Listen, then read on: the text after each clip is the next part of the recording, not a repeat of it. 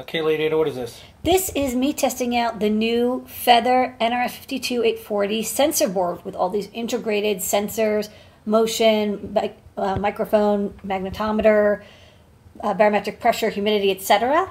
And last week we did a bunch of guides on calibrating magnetometers, and the reason we did that is because I wanted to show how you could turn the built-in 9DOF sensor into an orientation sensor.